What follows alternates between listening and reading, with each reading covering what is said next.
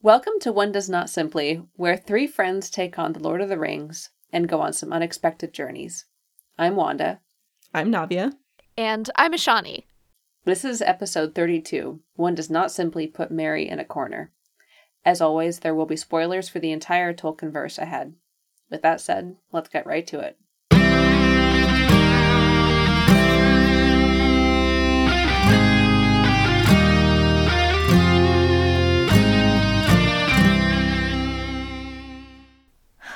How does this go again? Okay. In this chapter, the Muster of Rohan, what fucking happens in this chapter? Nothing. It's the Muster of Rohan. Yeah, I guess the Rohirrim muster. Okay, let's try and get this as an actual sensible take. So, in this chapter, we spend a lot of time with Merry. And Merry is with Theoden and the army of the Rohirrim. They are at camp, getting ready to muster their forces and ride out, per Gandalf's instructions. And while they're at the camp, a couple of things happen. One is that Merry expresses his desire to go along with Theoden's forces and is more or less gently told no. And the other big thing that happens is that Gondor sends for aid. And so we see a messenger from Gondor come and request the aid of the Rohirrim. Theoden agrees, and so by the end of the chapter, the army sets out for Minas Tirith. So, yeah, at first, it kind of feels like this is not a chapter where a lot happens, but I kind of got the sense that all three of us enjoyed this chapter in spite of that. So I'm curious what you liked about it, because I kind of got the sense from all of our notes that we did like it. I liked the Merry perspective a lot for a couple of reasons. The first reason that I liked the Merry perspective was that he, more than any of the other hobbits, is definitely stuck in a liminal zone right now where nothing is happening and he just has to kind of wait things out. And the second reason is that he, unlike Frodo and Sam, and most recently Pippin, who's become Peregrine Prince of the Halflings, is getting fuck all done. Like, he has no productive value to the people that he is fallen in with. And that's real. I feel that.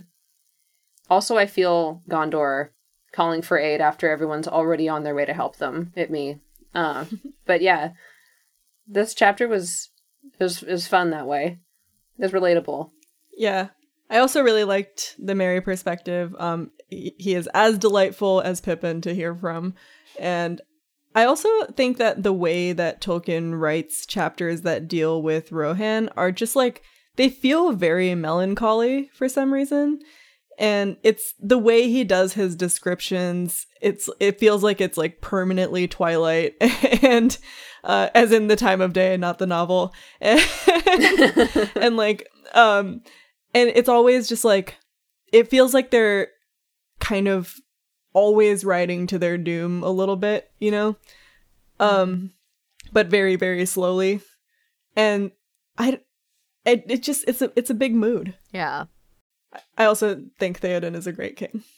A+ work, Theoden. Theoden is a great king, and I do want to talk about Theoden in this chapter, but before we do that, one of the things I just realized as you two were talking is that this is our first chapter with Merry where there is no other member of the Fellowship present. That's true. And in fact, this might be our first chapter where we only get one member of the Fellowship the entire time. Tolkien's like very literal about that too. Like now that that's the case, like that's like half of Merry's thought process in the chapter is like, oh, look at this. I'm the only member of the Fellowship around. Yeah, I think like part of the thing that I like about both Merry and Pippin's chapters in particular is that they seem to be the most aware of the rest of like what's happening, where they're always thinking about like, oh, like I wonder where Frodo is right now, or oh, I like haven't thought about him in a while. Meanwhile, when have we ever heard Frodo or Sam like other than when they're just like, man, I wish Gandalf was here to help? Like they literally forgot about everyone else who was with them. They don't know what they're doing. They don't really care. And this feels like the most realistic of like, if you started out with some friends and you got separated, you would think about where they were at all times.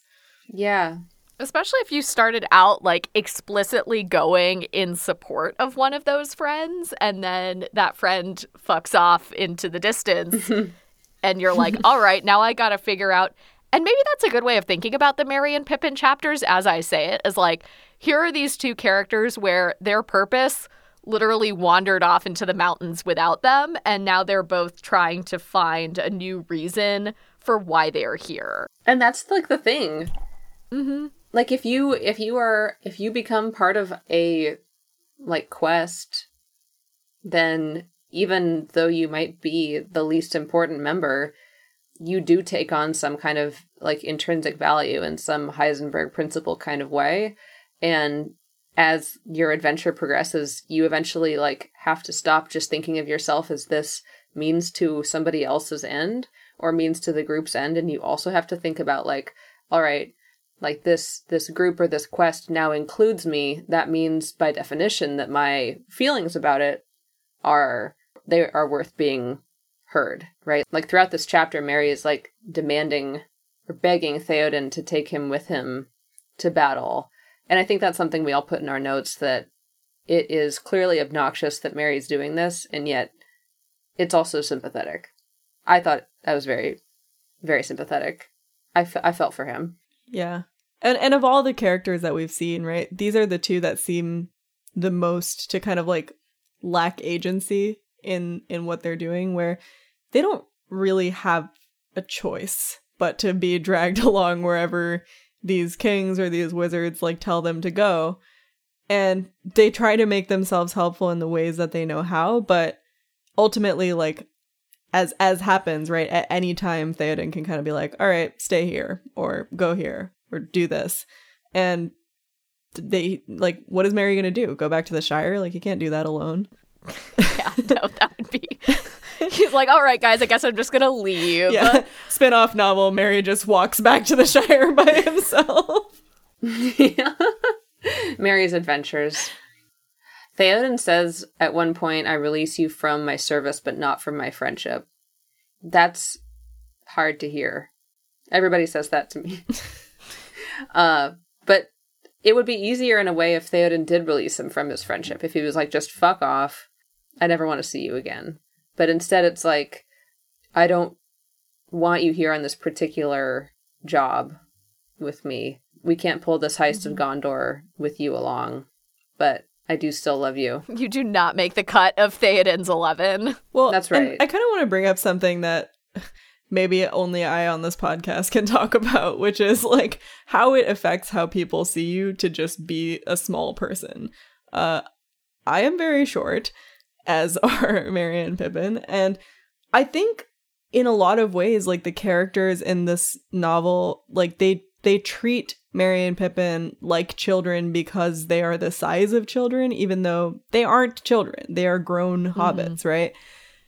And I have found this, like, not that people treat me like a child, but there's a lot of, like, when you're short or when you're small, people will do a lot of just, like, oh, like, look how cute you are, or they'll, like, pick you up without you, like, wanting to be picked up, or things like that. And I don't know, it kind of, like, it feels like Tolkien is trying to make that point of, like, there's even a line in this chapter where Theoden says something where he's like, your heart is bigger than your stature, or something like that. And I was just like, dude. You're like, why are you always making it about that? Yeah, it's a grown-ass man that you're talking to. Like, I felt really bad. I mean, there's like the logistical component, which Theoden is 100% right about, which is that Merry just like physically can't ride a war horse into battle, right?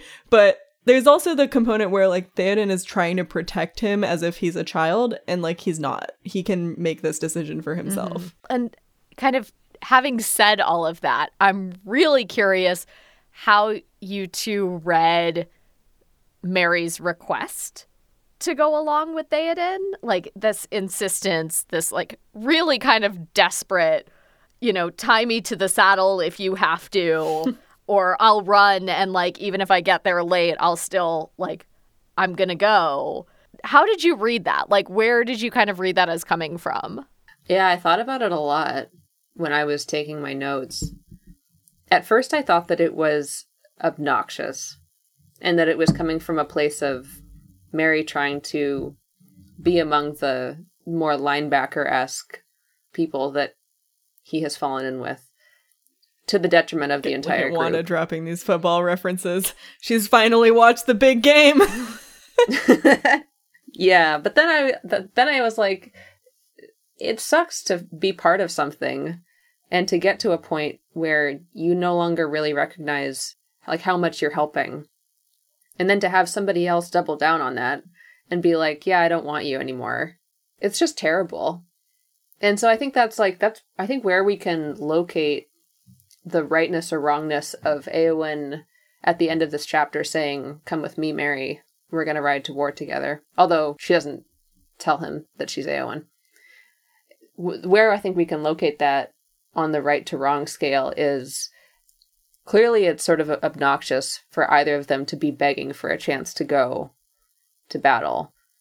But it's definitely good that they elbow their way in. I feel for Mary here. Like, it definitely doesn't feel good to be left behind or be considered not helpful. And I think also there's that line that he says to Theoden where he's just like, why did you accept my service in the first place, right? Theoden accepted him as his steward or whatever. I don't remember what he named it in particular, but he accepted his service and he said, like, you know, I will have your sword. And to me, when a king does that, that means like, I will call on you if I need something, right? And I think there's also a difference between what happened with Éowyn and what happens with Mary here, in that Éowyn was asked to stay behind for a purpose. She was asked to do something. She was like, here, you are in charge of your people. Please, like, organize this while I'm gone. On the other hand, Mary, Theoden is basically just like, you can stay here with Éowyn if you want. Like, he doesn't give him a job. He doesn't say, this is your purpose. This is what I want you to do. He's just kind of like, I don't need you to come to the battle. Figure it out. And I think that's a very different position to be in. Yeah. I also don't think that Mary elbows his way into the battle out of anything that we can call selfish, right? He's going to his death from his perspective. He doesn't want to be left behind. And just like Theoden says at the beginning of the chapter, when Éomer says, Theoden, you should just stay behind in Edoras, Theoden says, why would I want to do that? If we lose, what future is there for me?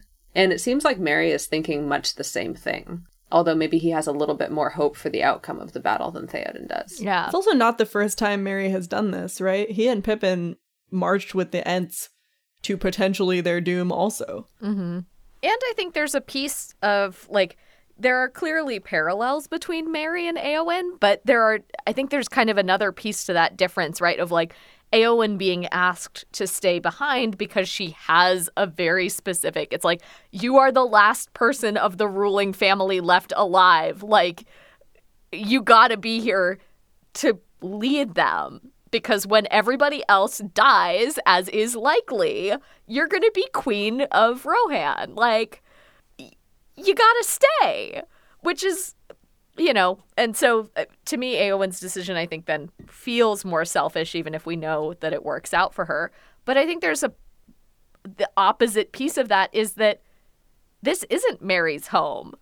Mary is here as he has already got a task, right? His task was to go on this journey and support Frodo and Sam, and then sort of along with him, Sam, in doing what they need to do to deal with the ring. And this is an extension of that. And just hanging out in the keep isn't what he's here for. If he was just going to stay behind and be safe, he would have never left the Shire. So, like, as our horse expert... Yes. How infeasible is it for Mary to potentially ride one of these horses into battle? Honestly, Theoden's excuse is total bullshit. Really? Okay. Yes. Yes, you can absolutely put I mean, they do it all the time, right? Like, for context, I was riding full-grown horses by age 7. Okay. Against Theoden's orders. Yes, right. Against Theoden's explicit orders as a small child, I was put on a war horse. No, but, like, that's the thing, right, is you can absolutely put small children, and you can put smaller children than age 7, like, on horses. It's just that what you have to do is either, like, and that's the thing, is in a big group of people, it wouldn't even really be a concern because horses are herd animals. And so you just stick Merry in the middle of the pack, and, like, even if he couldn't control the horse because it's so much bigger than him, it wouldn't matter because it's a horse of Rohan. Like, it's super well trained. It's going to go along with all of the other horses and behave. And he can absolutely sit in a saddle that's built for someone much bigger. People do it all the time. Like, when I did pony camps, we would put toddlers in saddles that adults could use. Okay, I'm really glad I asked you this question because it, like, totally changes my take on this. Yeah, so, like, here's the part Merry couldn't do. Merry, not being a trained horse person, I would not say should ride a horse into battle, but he could absolutely use the horse to get to the battle and then fight on foot. Like, there's no reason I can see that he would not be able to, like, get there. Anyways. And then just leap off the horse strategically at a certain point and plow some orc in the head and I mean, like, just go from there. We know that they stop dramatically before they do a charge. So, like, they stop, Merry hops off. And then he just kind of, like, jogs right? behind the horse. Right. I want to stick up for the fact that Merry never, and Pippin, they never plan anything. And it always works out fine. As, like, maybe Merry represents all of us gathered here in some way. Ishani with the horses, Navia with the shortness, and me with the lack of planning and it working out good. Because it's really borne fruit throughout the entire series that, like, they will come up with these weird, like, so crazy it just might work style plans, and it always works. Like, they literally take down Saruman this way. And so I think that, like, in as much as he's sticking up for himself as a short king, he's also definitely sticking up for himself here as a non-planner.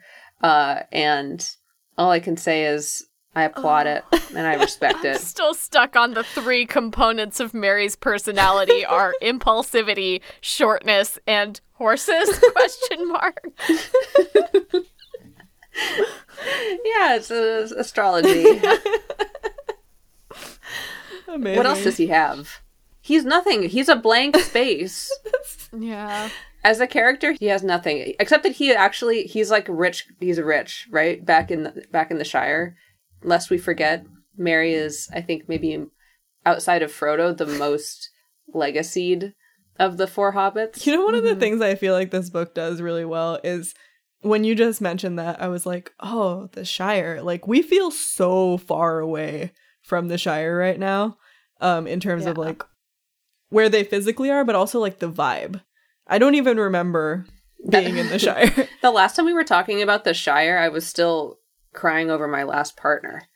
That's how long it's been. Yeah.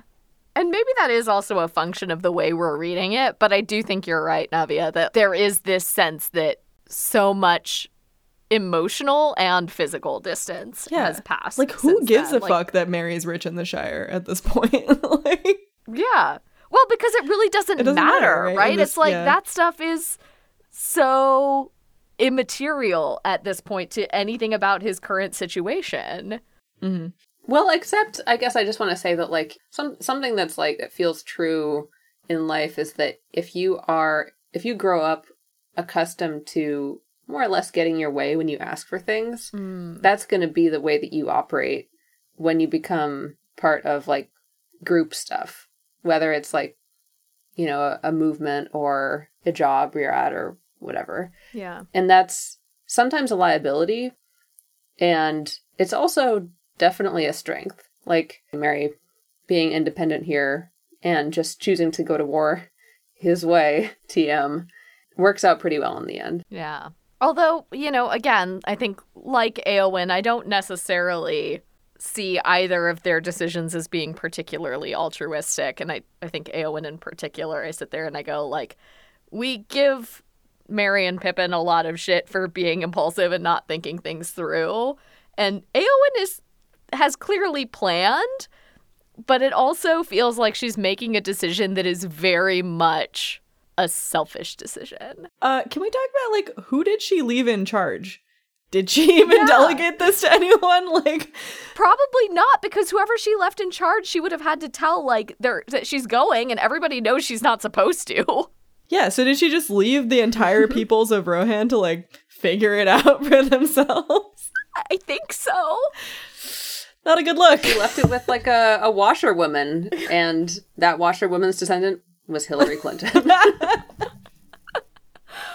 Okay, but real talk, like, it's very noticeable, I think, to me in this chapter that Merry is like, I don't want to not go with Theoden, because at this point, like, yes, I don't want to be left behind, and there's kind of that, like, selfish feeling of, I don't want to be the only one who's left, and I don't want to be the only one who's not a part of this story anymore. But it's also like, no, but it's Theoden, and we're friends now, and I don't want him to go off without me. And the thing that really struck me is I feel like in the movies it is portrayed more as like Éowyn wants glory, but she also like really cares about her family.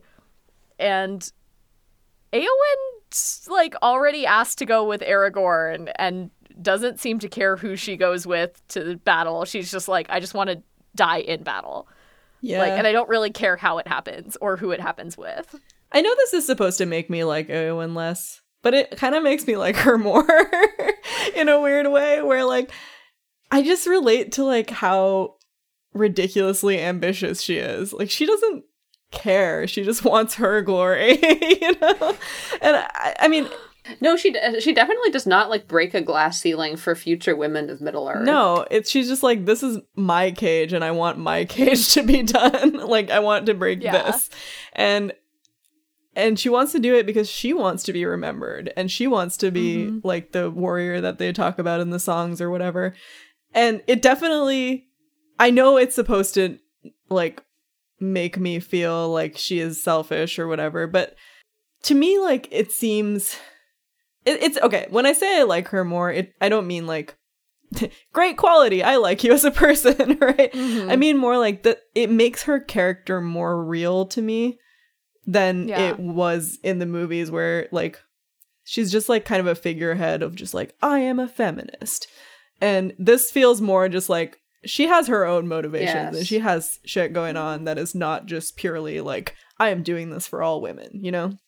She's not a figurehead, she's a person. Yeah. To me, that made her feel young.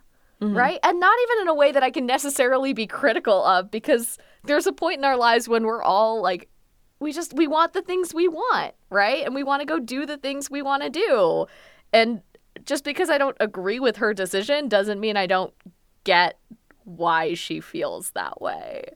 Right. And as you were talking, Navi, I was thinking about like, you're totally right. And that quality of, well, I want to do it because I want to do it. If she was the protagonist of this story, we'd be like, yeah, that's totally justified. Like, you go, girl, right?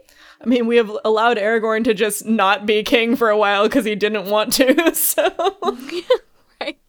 I think that, like, in a way, Éowyn is a protagonist, which gets proven at some point when she slays the Witch King, and it's something from a prophecy, right?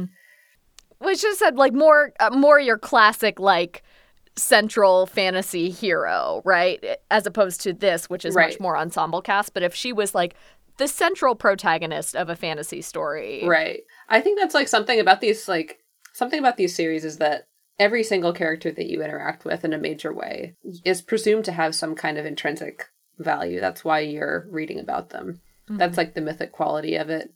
And it's sort of a closed loop, right? Like you get introduced to characters, you get this moment of like vulnerability and intimacy with them where you're like, I don't know if you're going to amount to anything. They do something like amazing. And then you're like, you did it because, or like we know you as a character because you were foretold to do something amazing. Right. And that's kind of like a closed loop. But I kind of like that this series, like it plays with the chosen one trope, but it kind of like sidesteps it at every point where I like that what she's going to be remembered as is the woman who slayed the Witch King from the prophecy, like, hero for Middle Earth and all, and nobody will remember that, like, she did it for selfish reasons or that she left Rohan to fend for itself. And similarly, like, everyone will remember that Frodo destroyed the ring, and no one will remember that he had a moment at the end where he wasn't going to, or that, you know, he abandoned Sam halfway through the journey, or any of the, like, shitty things that he did. And I think I like that in this series, the characters, like, you see their journey to doing the thing they'll be remembered for, and it's not just this person was so special that they became, like, the person who did this thing. Mm-hmm. It's such an interesting thing to say, because it's at odds, I think, with how a lot of people interpret the text. Like, not trying to throw any particular person or people under the bus here, just that if you are, you know, like, people can read Éowyn's storyline, for instance, and be like, Éowyn's an inspiration for all women. And it's like, well, except that that's, like, not really it. If you put yourself inside of the world of Lord of the Rings, that's absolutely not what her character's arc means at all. Mm-hmm. You know? Mm-hmm. And I do kind of wonder, for Éowyn in particular, knowing that we get to see not just her big heroic moment, but also a little bit the aftermath of that big heroic moment. I'm wondering where she's going to end up, right? Like, where does that take her? Because it isn't just like chosen one and heroic moment. It's like, and then here's what happens. Yeah, then she just becomes Mrs. John Faramir. Right. Which is, like, not exactly, like, the kind of, to the extent that we're all, like, kind of beholden to our role models, like, it's not really the kind of role model that I necessarily want. But I do think she's badass. Mm-hmm. Like, her character's great. Mm-hmm. But it probably also rings true to, like, in real life when we think of people as, like, heroes, right? Yes, most people who do something that benefits a larger group of people, there is some altruism in that, but there's also a component of, like, this affects me and I want to affect change for myself. And yeah, I don't think you can really be effective in whatever change you're trying to make if you don't care a lot because it matters to you personally. Yeah, you kind of have to insert yourself and make yourself, you have to kind of raise the stakes for yourself personally in order to, like, give the most that you can give. Mm-hmm. At least that's my feeling. I don't know. I'm not sure. Yeah, sure. Which, okay, but if that's underlying all of people's decision making, and I don't think you're necessarily wrong that there is that component of, like, why am I invested? I think then, with the time remaining to us, we should talk about Theoden and the relationship with Gondor that shows up here, because it is not what I expected, and not what I expected based on, like, my memory of the movies at all. Same. And I think special relationship. I mean, in the movies, it's messy, and here it's also messy, but they're messy in totally different ways. Mm-hmm. How do you feel like it's messy here, Navia?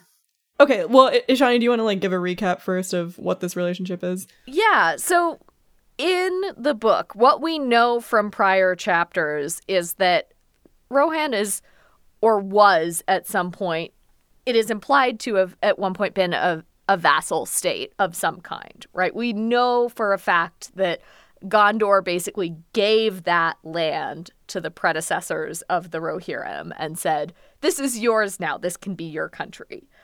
But in doing that, there is definitely this sense of there's a hierarchy. I mean, we've talked about it on the pod. There's a hierarchy that has kind of been implied where Gondor is, what was the phrase? I think at some point Wanda might have said, yes, that's it. Thank you. Senior partner. The senior partner in this relationship. But when in the books, a messenger comes from Denethor bearing the black arrow, which is an indicator that Gondor is going to be at war, and they're calling for the red arrow, right? The red arrow. It was the red arrow? Okay. Black-fletched, red with red painted, something like that. Yes, the red arrow. Go Birds. The red arrow. Sorry. I'm sorry. Keep going. Yeah. They give them the multicolored arrow of dreams and say, we need your help. And it's a very respectful request. In fact, it's very explicitly, this is not a command. We're asking for your help. Like, we would encourage you to help because, hey, guess what? Like, the army is massing, and after it tears through Minas Tirith, like, it's probably coming for you guys next. But it's not a demand, and there's no time frame on it. And in response, Theoden says something which I thought was really interesting, which is there's no waffling either. He's immediately like, yes, we will help. Here's the thing. Here's how many people we can send. I do need to leave some people to guard my own, like, keeps and strongholds, but here's the number of people we'll send. We're mustering now. We can get there within a week. And the messenger is like, well, we would love it if you could get there sooner, but I understand if that's when you can make it. Like, that's when you can make it. We still want the help. And it's very amicable all around and very upfront in a way that just does not feel like it happens in the movies. They also say, we will feed you. They're like, Gondor has huge stores of grain, and you should just leave all your food behind so that you can get here faster. They're talking about it totally, like, tactically, right? They're like, oh, like, should we come inside the gates? And Theoden's like, no, actually, like, our army fights better on horses, so we'll stay outside the gates and we'll do this, like, in the open warfare style. And he's like, okay, well, yeah, we have food, like, we'll support you, all this stuff. So I agree in general that, like, this was definitely much... This relationship in the movies is just like, we hate each other, and like, I don't want to go help you, and fine, Aragorn has convinced me. Very acrimonious. Yeah. Do you think that, given that it has been established that Rohan was at one point basically a fiefdom of Gondor, that this actually is one of the very first times that Gondor has had to treat Rohan as an equal partner? Like, are we actually witnessing, like, the creation of a more equal Gondor-Rohan relationship? I don't think so, because if we think back to, like, the chapter with Pippin where he saw all of these, like, different armies arriving to Gondor after, like, 8 had been called for, right? I see it as, like, very similar to that, where, like, this is one of the partners that they were just like, all right, send a message to Rohan too and see if they'll come. Mm-hmm. I see it still kind of as, like, you know that line in the movies where Theoden is like, where was Gondor when Rohan called for aid? Mm-hmm. Do you think this would work the other way? Like, do you think Rohan could send a message to Gondor and be like, sup, we need some help? Well, but, you know, that's the thing, is, like, we've talked about this before in the context of individuals, but one of the tenets of swearing your loyalty is that you get protection in exchange, right? Like, that's a pretty classic and pretty standard piece of, like, yes, if we're tithing to you or if we're there in support of you, like, the other part of that is that you, as the more powerful entity, have to protect us when we need it.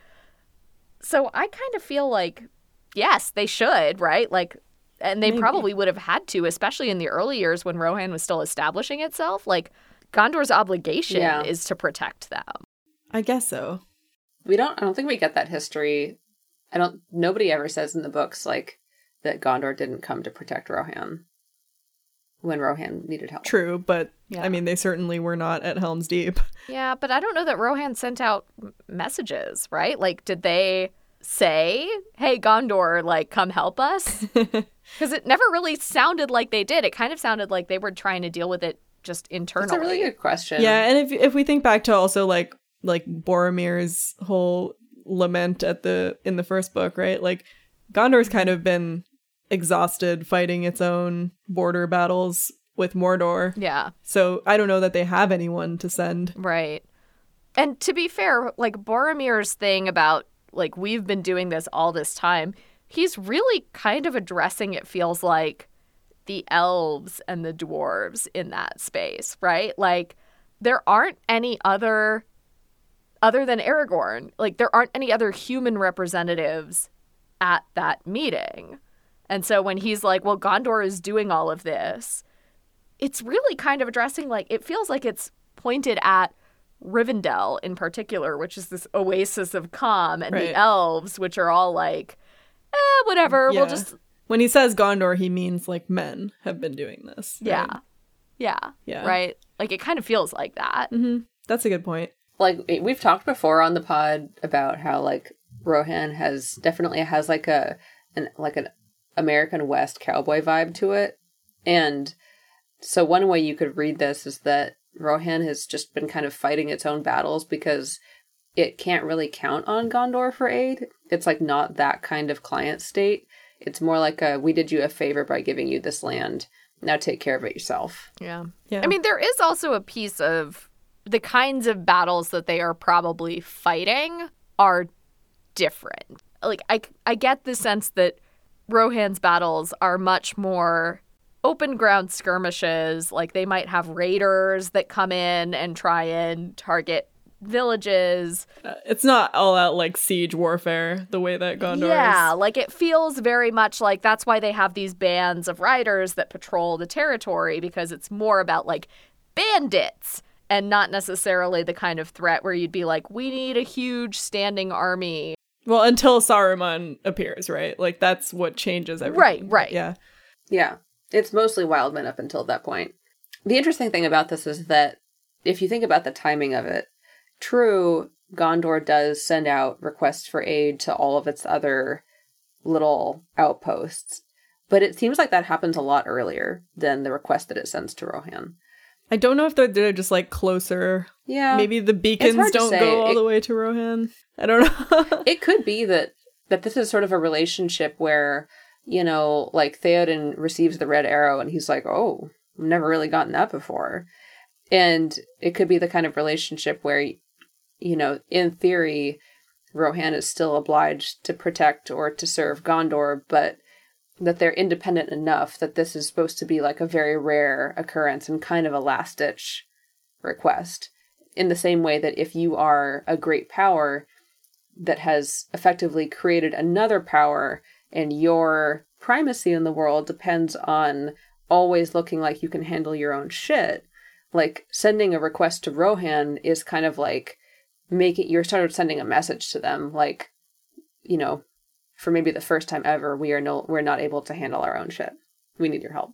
Well, and that's why I like when I said it that this was messy in the book, what I really meant was like timing wise, this is like weirdly messy, right? Rohan is already marching to Gondor when they get this message.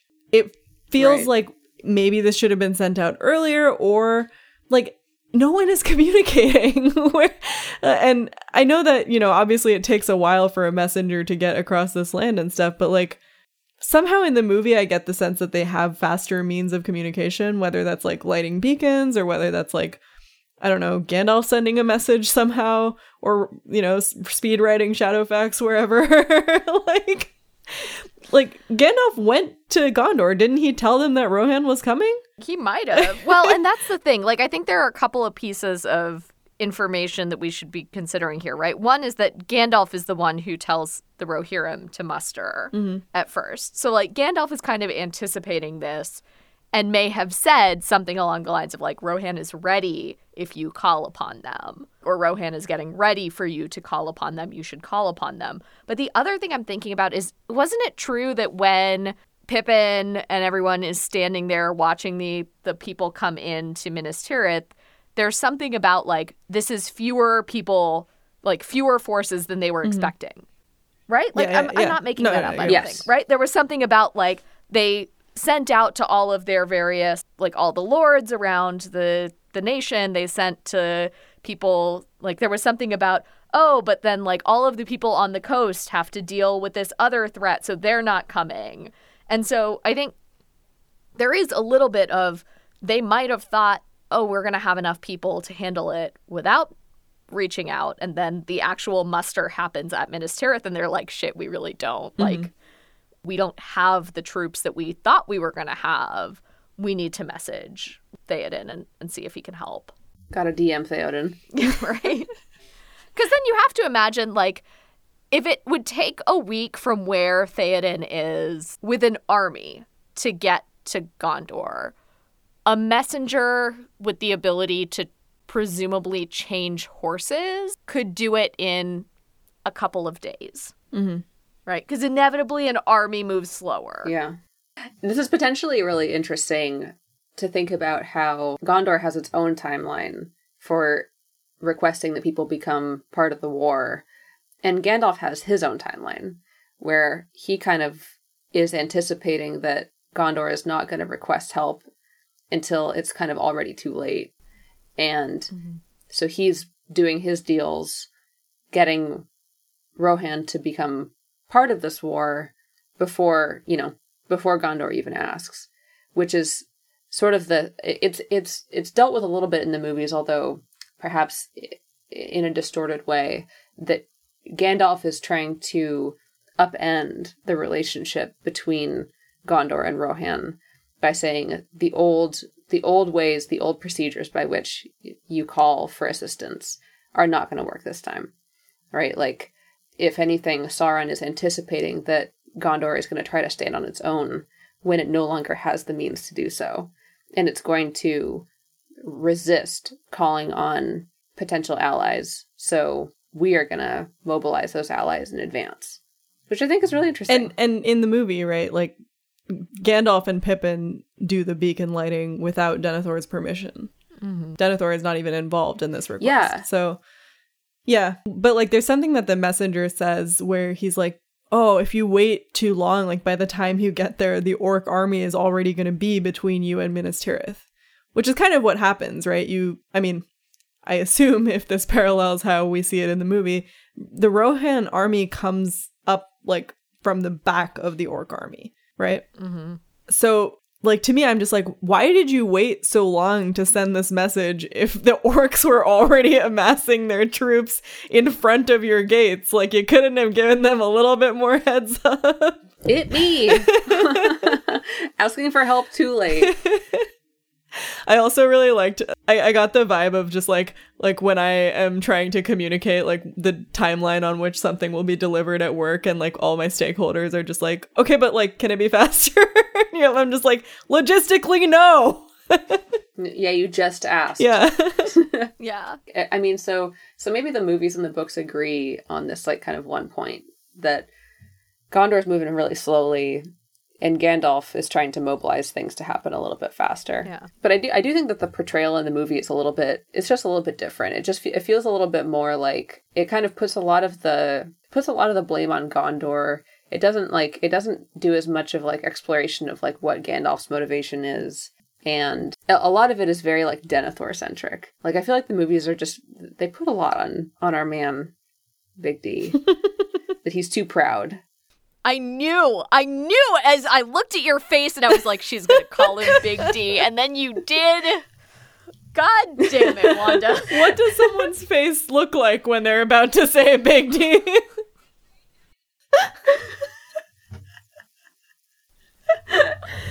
Incredible. This is a sign we've known each other too long. I'm sorry. You had a point. Yeah. Yeah, when you look at somebody and you're like, you're going to call them a horrible thing that I cannot unhear.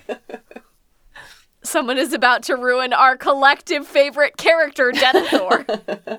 Take it all out of the recording. But the movies do, I feel like they do really villainize him when the books are saying something much more subtle, which is that, like, whereas the movies are like the old alliances are dead, the books are like the old alliances are very much working as they have been, which is they're old and they're not going to serve this particular challenge. Yeah. No, it's true. Like, they're working. It's just that this is not the sort of thing that, like, they have not had to work this way in generations. Right. Because Theoden actually says, right? Like, Theoden says, I have never received a red arrow. It just has not happened in his lifetime, and Theoden's old. Yeah. So... Not as per Legolas. No, that's true. Not as per the Ents, the oldest If there's living one thing thing on we know for Middle sure, Earth. it's that Theoden is not the oldest living thing on Middle Earth. You heard it here first, folks. And wow, I just could not get that You out. heard it for Freer Force, the Ark Army. I was waiting for that to actually show up in the episode, and then it didn't. And I was just like, oh, okay, so it's just going to be at the start of the episode telling everybody that I said Ark Army. but not actually letting them hear the context in which I said Arc Ormy. I thought it would be easy. I thought it would, like, confuse people if they heard it in the episode. It'd be like a Mobius timing. I kind of was waiting for you to put it in the episode, and then I was going to say, move the blooper to the end, but no.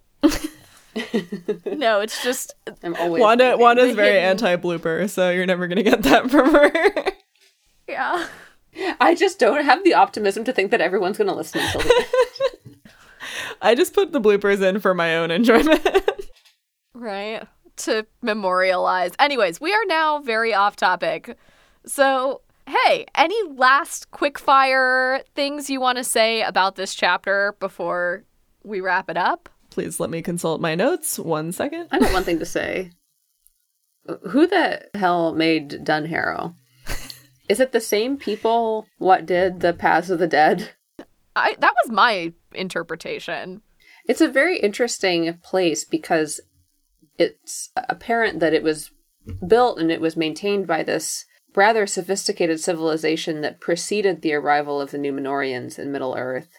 Mm-hmm. And that these were the same people that then swore fealty to Isildur and then betrayed him. Suggesting a sort of strange timeline. Are the people who built Dunharrow the same ones who did the betrayal? Or did that happen later with people who lived in Dunharrow? I don't think that they're necessarily the same individuals. Okay. But the same they're peoples. The same glob of people. Got it.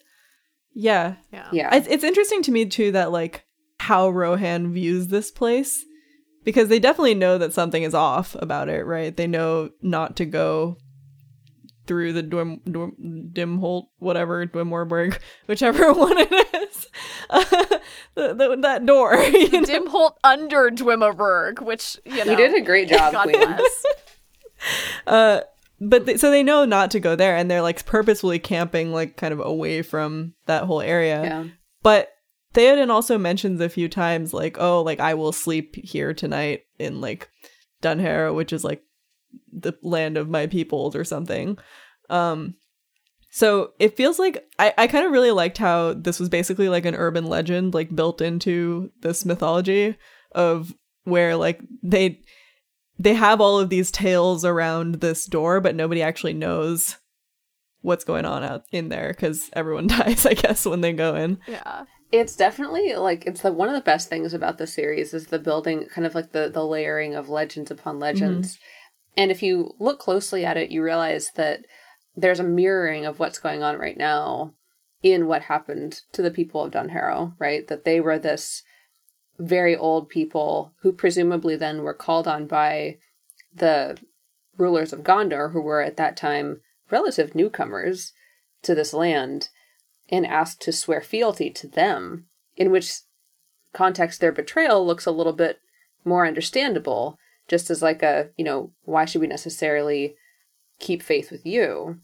But that didn't end up going so well in the grand scheme of things. Mm-hmm.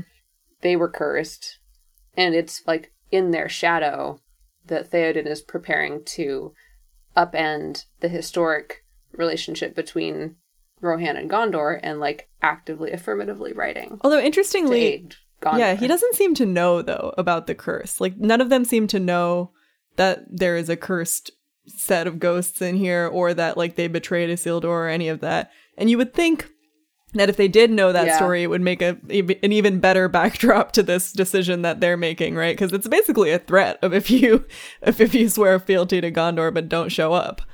But they don't actually know that part of the story. All they know is that this is like a cursed place that everyone dies when they go in. All they know is that a guy named Baldur, who was a man of Rohan, went there and died right at that very moment because he tried to go into the Paths of the Dead. Yeah. And they didn't let him. I also really like that they all just think that Aragorn just went there with no plan and that he's definitely dead. Right.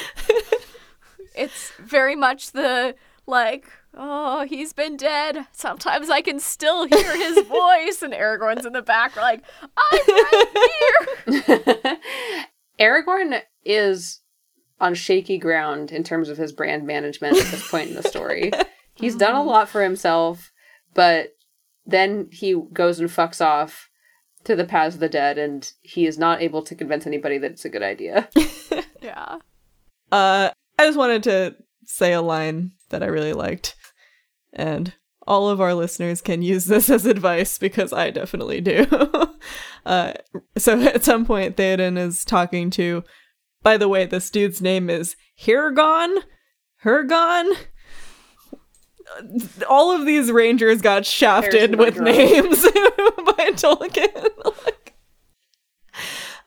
Anyway, he's talking to him, and he, like, that the Hirgon or whatever is trying to, make a plan, and Theoden says, "In the morning, counsels are best, and night changes many thoughts." Basically saying, like, let's make this decision in the morning when we're thinking clearly. Big facts. Definitely sleep on it, always. Yeah. Right? Which is straight up a thing from Russian fairy tales, right? Is like, it's a traditional part of Russian fairy tales that someone will tell the protagonist, like, the morning is wiser than the evening. And you know what? It's true. Yep. Evening is not... The vibe is off. Yeah. Yeah. You know how, like, people always give I'm the just gonna say relationship advice of, like, don't go to bed angry? Yeah. I don't agree with that advice. I think you should go to bed and then talk about it in the morning when you're less angry. Yeah. When you're less angry and also less tired, Yeah. right? Like, sleep on it is perfectly solid advice. So there you go, listeners. My quick fire is that I liked the song this chapter, and I'm not afraid to say it. I think we all liked the agree. song. I didn't say it in my notes, but I did. Yeah. It had kind of a T.S. Eliot Wasteland vibe. It really gave me the, like, if you look at the translated, like, poetic Eddas, it had that feeling. And I was just very into it. I liked it. I thought it was well written. That doesn't always happen with Tolkien songs, but this one was... I'm not familiar with that. So the poetic Eddas are like Norse mythology. Cool. So it's giving Eddas. Yeah, it's giving like Old Norse, here's the story of Odin and Thor, that kind of vibe. So Rohan is basically Norse cowboy. That's the vibe I've always gotten, is like weirdly like land-bound Vikings. Which is like, I think everyone thinks of Tolkien as like a, sort of historian, but you could also see him as like a futurist almost, almost like doing science fiction projected into the past. Like, what if the Norsemen had actually been cowboys? I won't be taking questions on this interpretation. I've had a lot of wine. I think, like, I always say that I really like Rohan and the chapters about it and the characters about it, but I think that might be because I think Tolkien really likes writing Rohan, because he definitely, like, it feels like he puts a lot more effort into it. Yeah, we've been in Rohan for like ever. Yeah, for like a secondary realm. we were literally just in Gondor last chapter. Yeah, but there was a lot of Two Towers that was in Rohan. I feel like for like what is theoretically a secondary realm in this series, like, it gets a lot of time. Yeah, it's like supposed to be like this like client state, but it actually gets more airtime than the Shire, and definitely more than like proper Gondor. Like Minas Tirith for sure gets a lot of time, but none of the rest of Gondor ever gets explored. Whereas I feel like we've done the tour of Rohan. That's true. Yeah. Well, hey, on that note. Thanks for listening to One Does Not Simply. This episode was edited by Ashani. You can find us on Twitter at ODNSPod and Tumblr at One Does Not Simply Pod. Special thanks to Andrew, Sneha, and all of our listeners for joining us on this journey. And if you like what you hear, please give us a rating or review on whatever platform you listen to.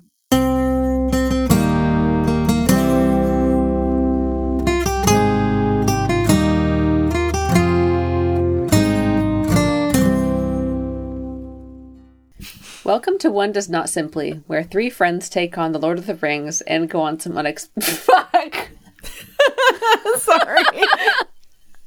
That was a very loud burp. the really horrifying burp.